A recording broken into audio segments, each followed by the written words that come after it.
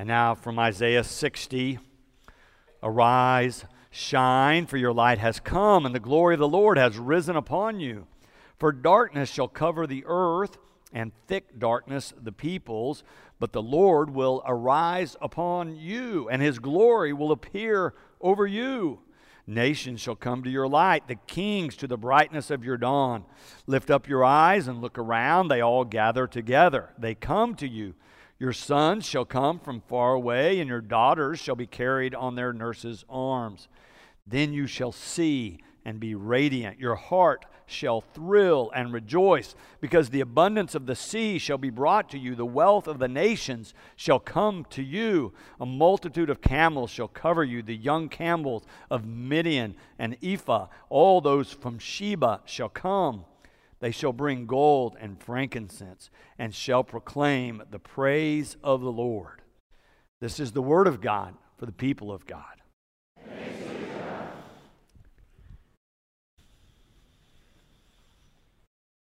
In the prophetic writings, Isaiah being one example of many, the authors deal with the dark side of life.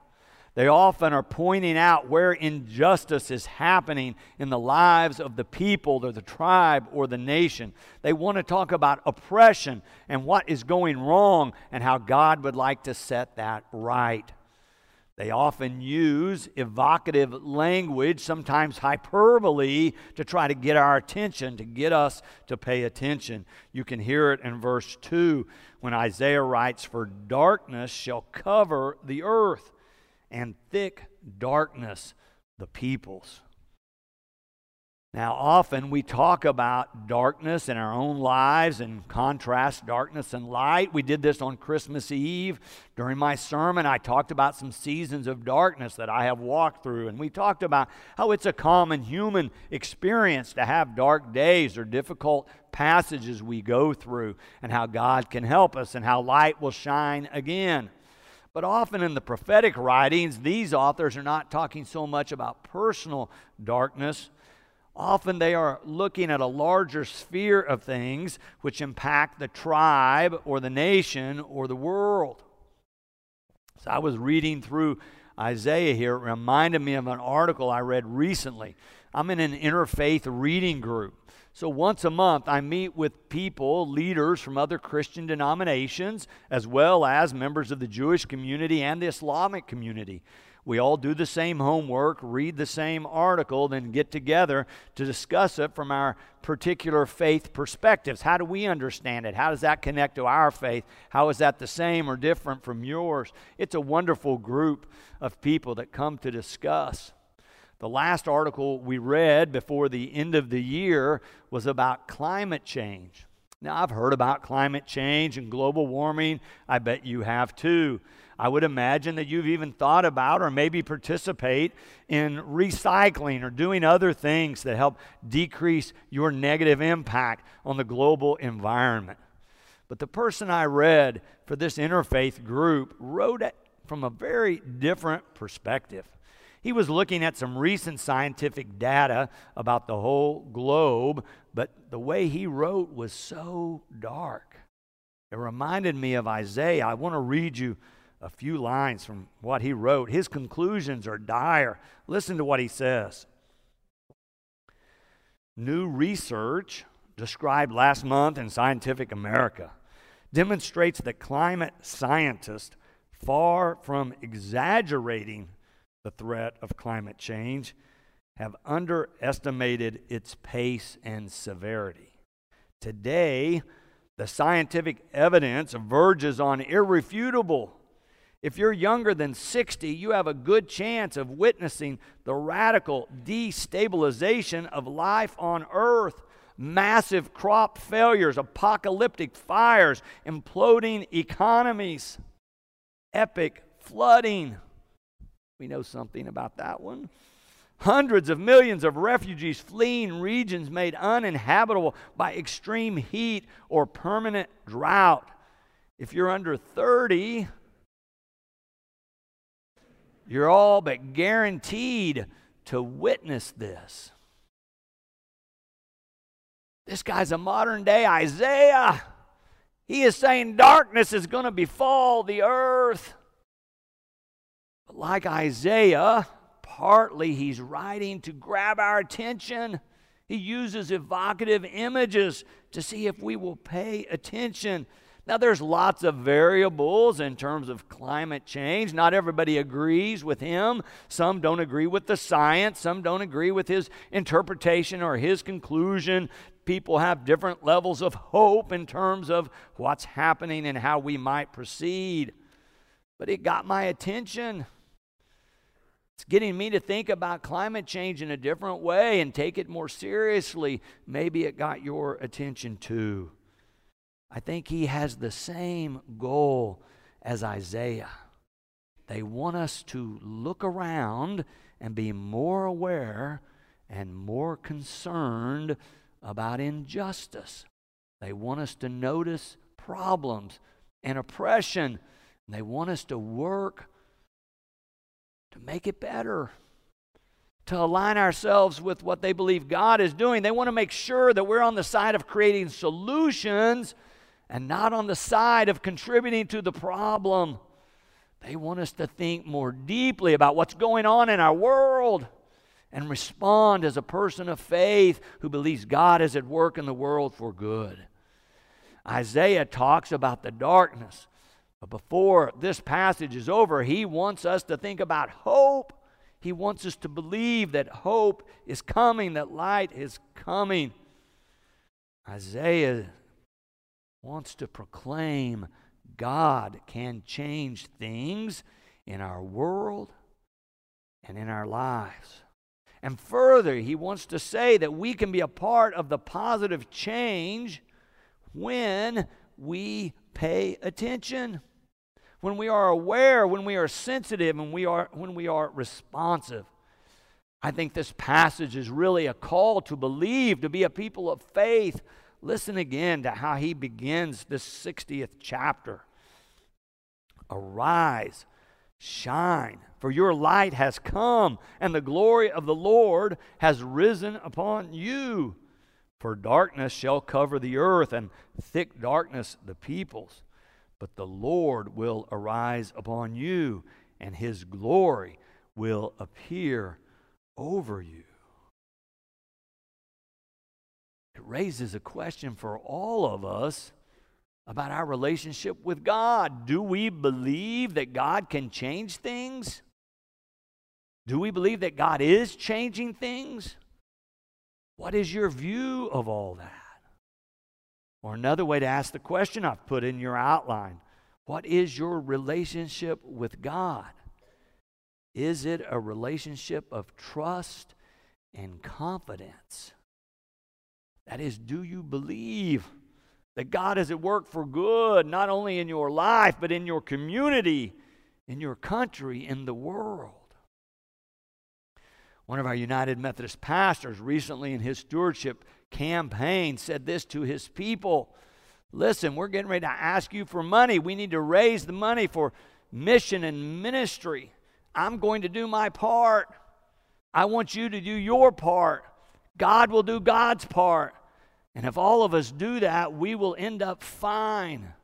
We will end up in a good place, and we'll be ready to do mission and ministry in our community, in our state, and in our nation.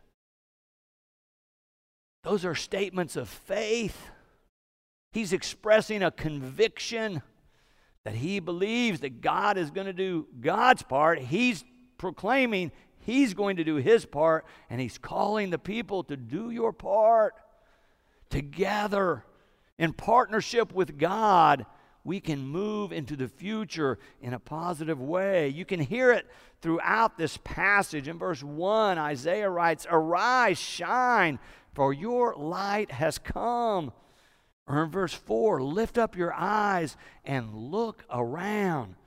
Verse 5, "Then you shall see and be radiant. Your heart shall thrill and rejoice." Isaiah is confident that if we look with the eyes of faith, we will see God at work, and it will lift our spirits.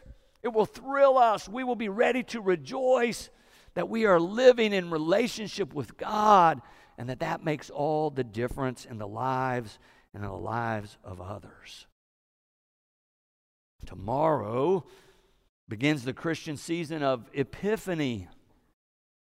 You remember, if you were here at beginning of December, we started a new Christian year, a liturgical calendar. The first season we call Advent, those 4 Sundays leading up to Christmas. And all those Sundays we talk about expecting for God to do something new. And we talk about hope and peace and joy and love and light. And we say God is coming in a new way. And then on Christmas Eve and Christmas and for the 12 days of Christmas, we declare God has done something new in the birth of this child, this baby Jesus, the Christ child. God has come in a new way. And God is revealing God's self to us as one who cares about us. And then today, tomorrow, we move into the season of Epiphany. Epiphany comes from a Greek word, epiphania, which means to show forth or to manifest. We're expecting to be able to see God at work in the life of Christ. So these next several weeks, we'll be looking at the life of Christ and how God's love is revealed in the person of Jesus Christ. But it's not just a historical look. Epiphany calls us to more than that. It asks us to think and to explore some questions. How do we see God working in and through Christ? But it also asks us a follow-up question. How do we see God working in and through us? We're called to see not only God revealed in the life of Jesus during his public ministry, during his trial, his death, and his resurrection, but to see how that manifests itself in the world through us as we walk these same pathways, as we respond to the call of God. See, Isaiah is saying, and it's echoed in the Christian scriptures, that God not only cares about one baby born, but God cares about all the babies born. That God not only cares about one nation, but God cares about all the nations of the world. That God cares not only about Christ and how Christ walked the world, but God cares about us, each and every one of us, and how we walk on our journey while we are in the world. What role will you play? What role is God calling you to play in bringing more justice and more love and more peace and more harmony into the world? Last year about this time, we had a group of leaders who'd been meeting, talking about our core values. We wanted to write down not only our vision and mission statement, but we wanted to write down our core values, sort of the things that make Boston Avenue distinctive, that we emphasize in terms of decision making. We decided the very first one that we should state is that the Boston Avenue church community believes and affirms that everyone is a beloved child of God. Without exception, without categories, without distinctions, without discrimination, that anyone seeking a relationship with Christ is welcome here. That everyone is affirmed as a beloved child of God. Epiphany invites us to look deeper, to try to see that in every person, to discern where God is working in the world, but also where God is working in our lives, where God wants to manifest something through us, where others might be able to see the light of the world being reflected through our lives. We'll be talking about that through this whole series of finding your place in the world. How can we do better at seeing God at work and discovering how we are a part of God's work? Often this paying attention and being more aware is called in Christian tradition spiritual formation, or growing in grace, or growing in faith. We have a whole group of people who've been working on that in their own lives. I've asked them to come together and make some of the practices that they are using to see God more, to grow deeper in faith, to discern how God is calling them, and share those ideas and those practices with us. So when you go out this morning on the counter, you'll see a little 8.5 by 11 sheet of paper. It's got a green border. It's a monthly calendar. It's going to have a spiritual formation question on it for you to think about throughout the month. It's going to have a scripture as a point of reflection to get you started thinking about these kind of things. It'll have a weekly theme. Every day it'll have a question or an idea for an activity or an affirmation you can use. It will suggest spiritual practices that you might be able to incorporate into your own life and your own spiritual growth. You'll see this showing up in different formats in our bulletins, in our weekly church newspaper, on our social media platforms, etc., to give you opportunity to connect wherever you want to connect with your growth in Christ. It is a spiritual formation calendar to help you walk through these days of Epiphany and through these months of the new year.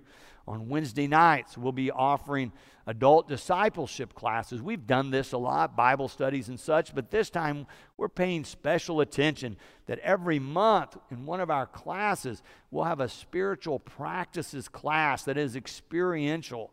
So I'm helping lead the first one. We'll start Wednesday night. We'll be using Dr. Amy Oden's book. She's a former Barton Clinton Gordy lecturer. She grew up in the Methodist Church in Oklahoma. She is a professor of Christian history, and in her book, she looks at the history of spiritual formation and what she calls in the book Christian mindfulness. She has lots of different exercises or practices or experiences in terms of how you might grow closer to God, how you might be able to discern God more clearly in your life. We'll be doing a lot of those experiences in the class. Carol Moss, one of our church members, has been part of this task force, is going to help me teach that. If you're interested, come on Wednesday night and be a part. We'll start at 6:30. But there'll be a class in January and February and March and throughout the year to help you with this. Isaiah is giving us a clarion call to make some new choices in the new year. This is a great passage to get us started, to see if we're ready to make some new choices, to take advantage of some of these opportunities to grow in faith. I believe that if you'll make some of these choices and try some of these practices, it'll put you in a better position to feel connected more closely and more deeply with God, to have a clearer sense of God's call upon your life, and to experience the abundant life that we're promised in Jesus Christ. Isaiah says, see, the glory of the Lord has risen upon you. Arise, shine, for your light has come, and the glory of the Lord has risen upon you. May it be so for each and all of us in this year. Amen.